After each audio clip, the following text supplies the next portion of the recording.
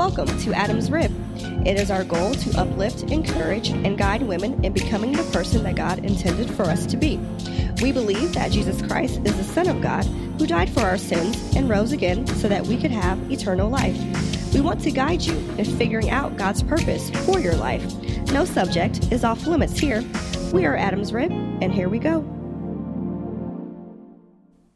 Hey, I'm Lindsay. And I'm Jessica. And welcome back to episode 57 of Adam's Rib, Alone in a Crowded Room. You know, now I think about it, I think this is a movie that Leonardo DiCaprio was about to be in. But I think it's just called Just a Crowded Room. Oh. That made me think about it. Okay. I'm like a huge Leo fan, so I like keep up on it. Anyway. Oh, God. This episode is going to be about loneliness and how to defeat it. And because I know we've all just felt lonely, you know, at one point in time. And the reason why it's called Alone in a Crowded Room is because I feel like us as women, you know, we probably have like a lot of girlfriends. We're involved in like a lot of things, church activities, probably have a boyfriend, husbands, whatever. And sometimes you can even just feel lonely, even though you have all these people around you. Because loneliness, it's a state of mind. It's an emotion brought on by feelings of separation from other people. And so that's why I think it's fair to say that the sense of isolation is deeply felt by women who are lonely. Yeah. The Hebrew word translates lonely in the Old Testament to one alone, only, one who is solitary, forsaken, or wretched. How you say that again? Wretched.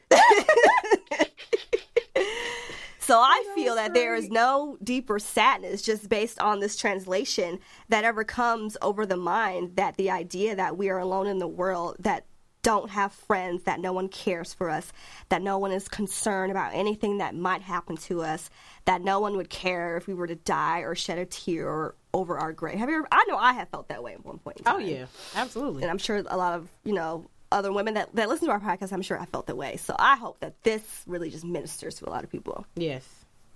I'm looking forward to this episode because, I mean, let's just be real. Like, that feeling of being alone, even when you're surrounded by people, like, I know I've been through that a lot. Like, I've felt that emotion and that feeling a lot. Like, sometimes it makes me feel a little crazy at times because I'm like, what is going on? Because the reality is I have a lot of, I won't say a lot of friends, but I have some dope friends. Like, if I don't ever have to feel alone, like, just being all real, I don't ever have to feel alone, but there's just times where it's like the enemy is just attacking my mind so hard, and he's attacking my spirit so tough that I feel like there is nobody around. Like, like there's nobody I could talk to. Like nobody understands. Right. Yeah. I mean, it's even like a struggle just to pray because it's like, nobody's listening anyway. Right. Is God really going to hear me? Yeah. I really hope that after listening to this episode, you will understand that is nothing but an attack from the enemy. Like, the enemy he will see certain things going on. He will see certain things that God is trying to do or shift in your life. And he will attack your mind so hard that he will have you thinking that there is nobody left to turn to. There's nobody to talk to. Like, he will have you really legit feeling alone in a crowded room. So I really am looking forward to this. And I really hope that this episode, well, I know that this episode is going to bless some people because this is a real feeling. Like, and it's a scary, it can be a very scary place. Feeling, It can be a very scary place if you don't handle it in the right way, if you don't fight the enemy back in the right way. So I hope you guys really gather a lot from this episode. By God's design, we have an innate need to be loved. Even as kids, you learn to give and receive affection, and you're taught those skills that help you find acceptance just in society. So through our relationships with families, friends, coworkers, other women, whatever, we form our sense of individuality and find our place in this world. So it's when that need for affection and fellowship goes unfulfilled that we become unhappy and lonely. In the story of Adam and Eve, and I'm sure we all know the story of Adam and Eve, if you don't, read Genesis, but it illustrates that God intends for us to share our lives with other people, just based on the design that he started out with Adam and Eve. Like, oh, Adam, you should not be alone, and all that jazz. So the importance of personal relationship in God's eyes is evident in the amount of the space devoted to that in the Bible. Both in the Old and the New Testament has a lot to say about marriage, parenthood, which we talked about parenthood last week, friendship, and even church fellowship. But it's also clear from God's word that there is no one relationship that is dominant from God's point of view. And that is the fellowship that he wants to have with us, which forms that foundation of all other relationships.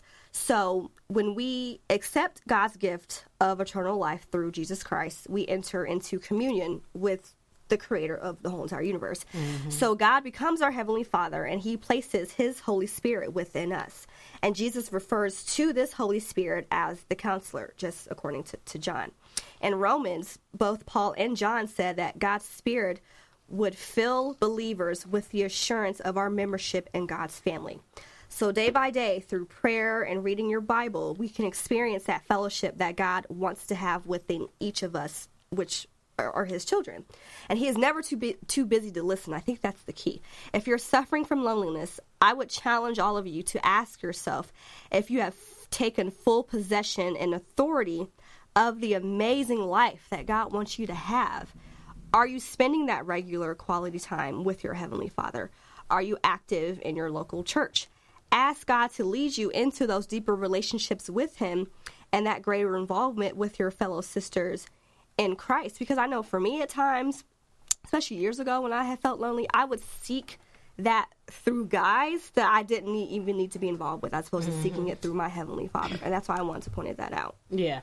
And that's so real. Like, I think we both have kind of like fallen in that trap before.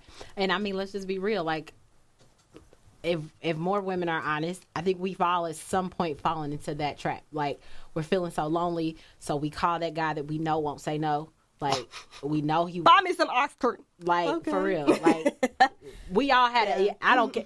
Be honest. We've all had a yes man. Right. We've all had a yes man.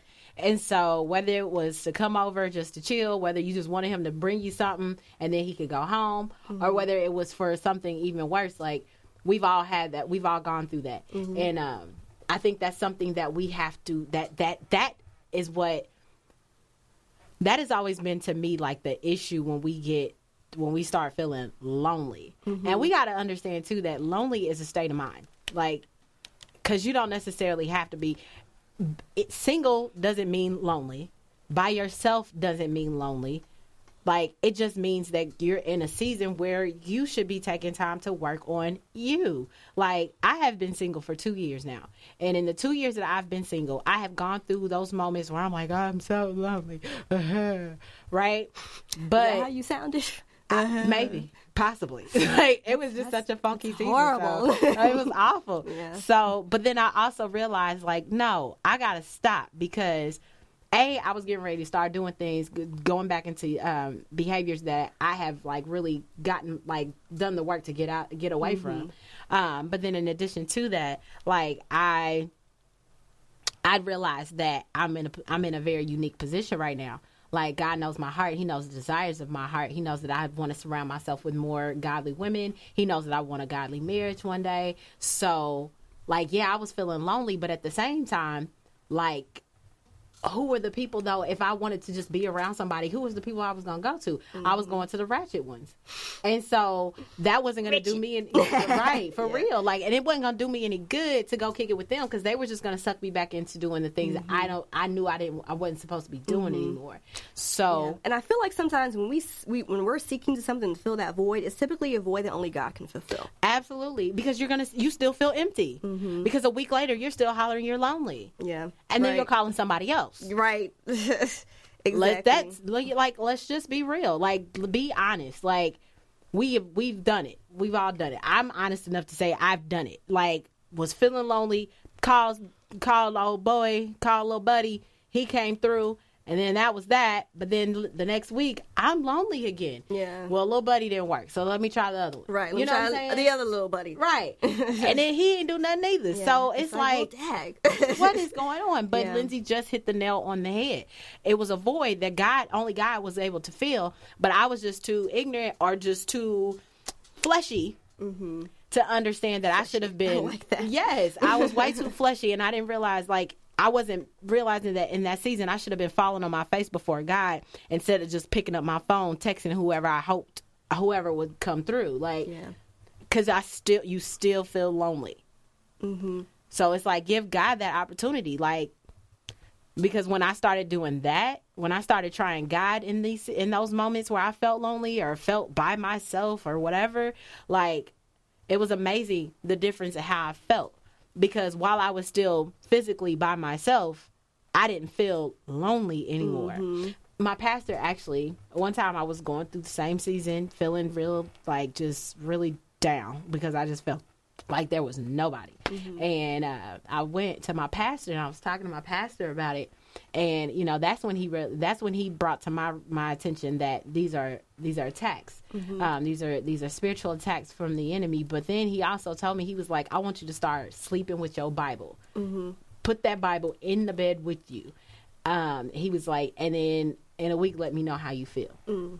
Crazy enough, I did not feel as bad as I was feeling. Yeah. Like, and I'm not saying like it was like some instant fix, but it was something that made me feel way more at peace. Yeah. Like I felt so much more peaceful about the situation.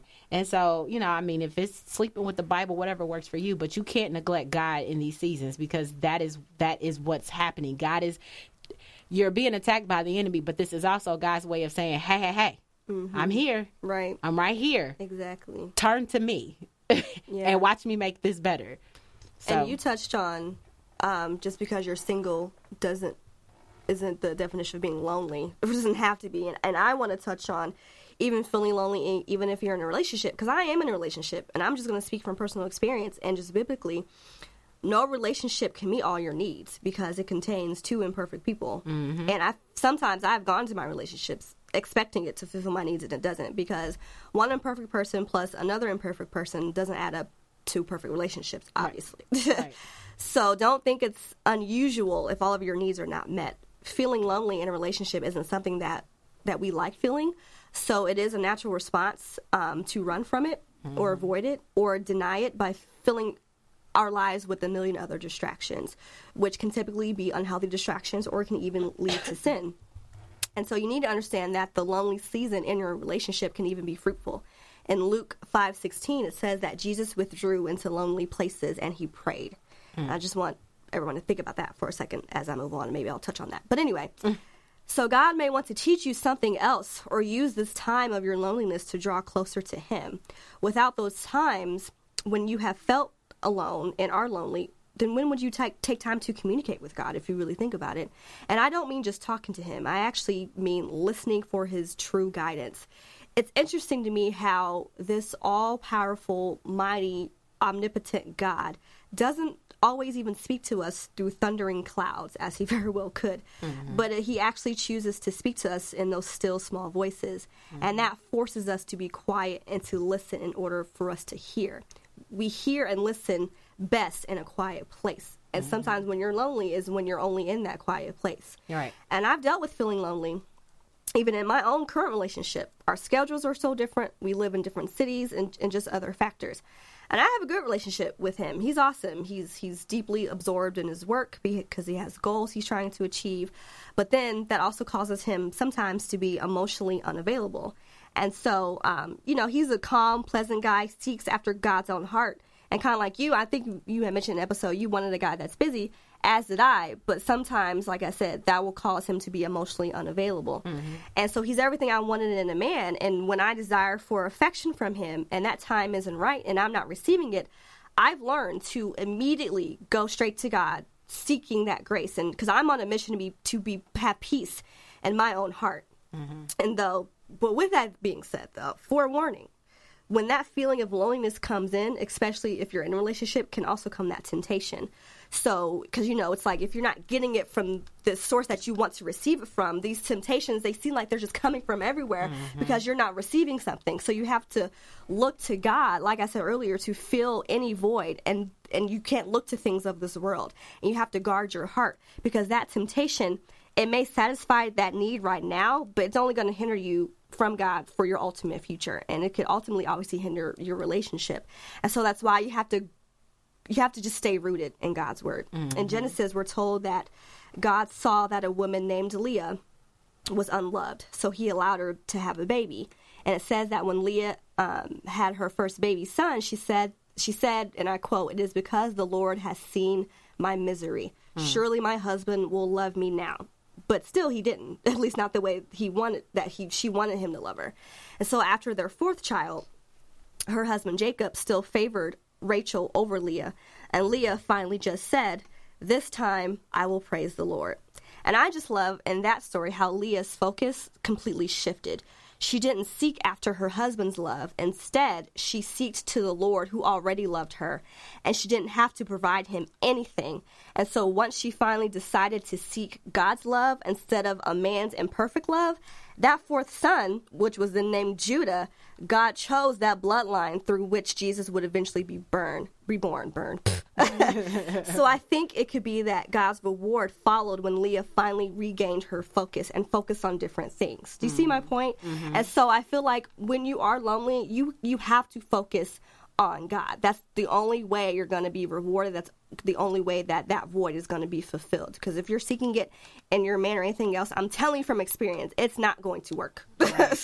It's just not going to work. That's so true, though. Like, that's what I'm saying. Like, we got to get out of these habits of trying to get what we feel like we need from other people. Like, when does God ever come in here? Like, where does God fit in the picture? If you're seeking out, if you think you need this affection or this comfort from a guy, and even if it's not a guy, like maybe it's shopping, maybe it's going to spend money that you really shouldn't be spending, or kicking it with that girlfriend that always ends up getting you in some mess. Like, you know, whatever the case may be, whatever you end up running to, like, where does God fit in this?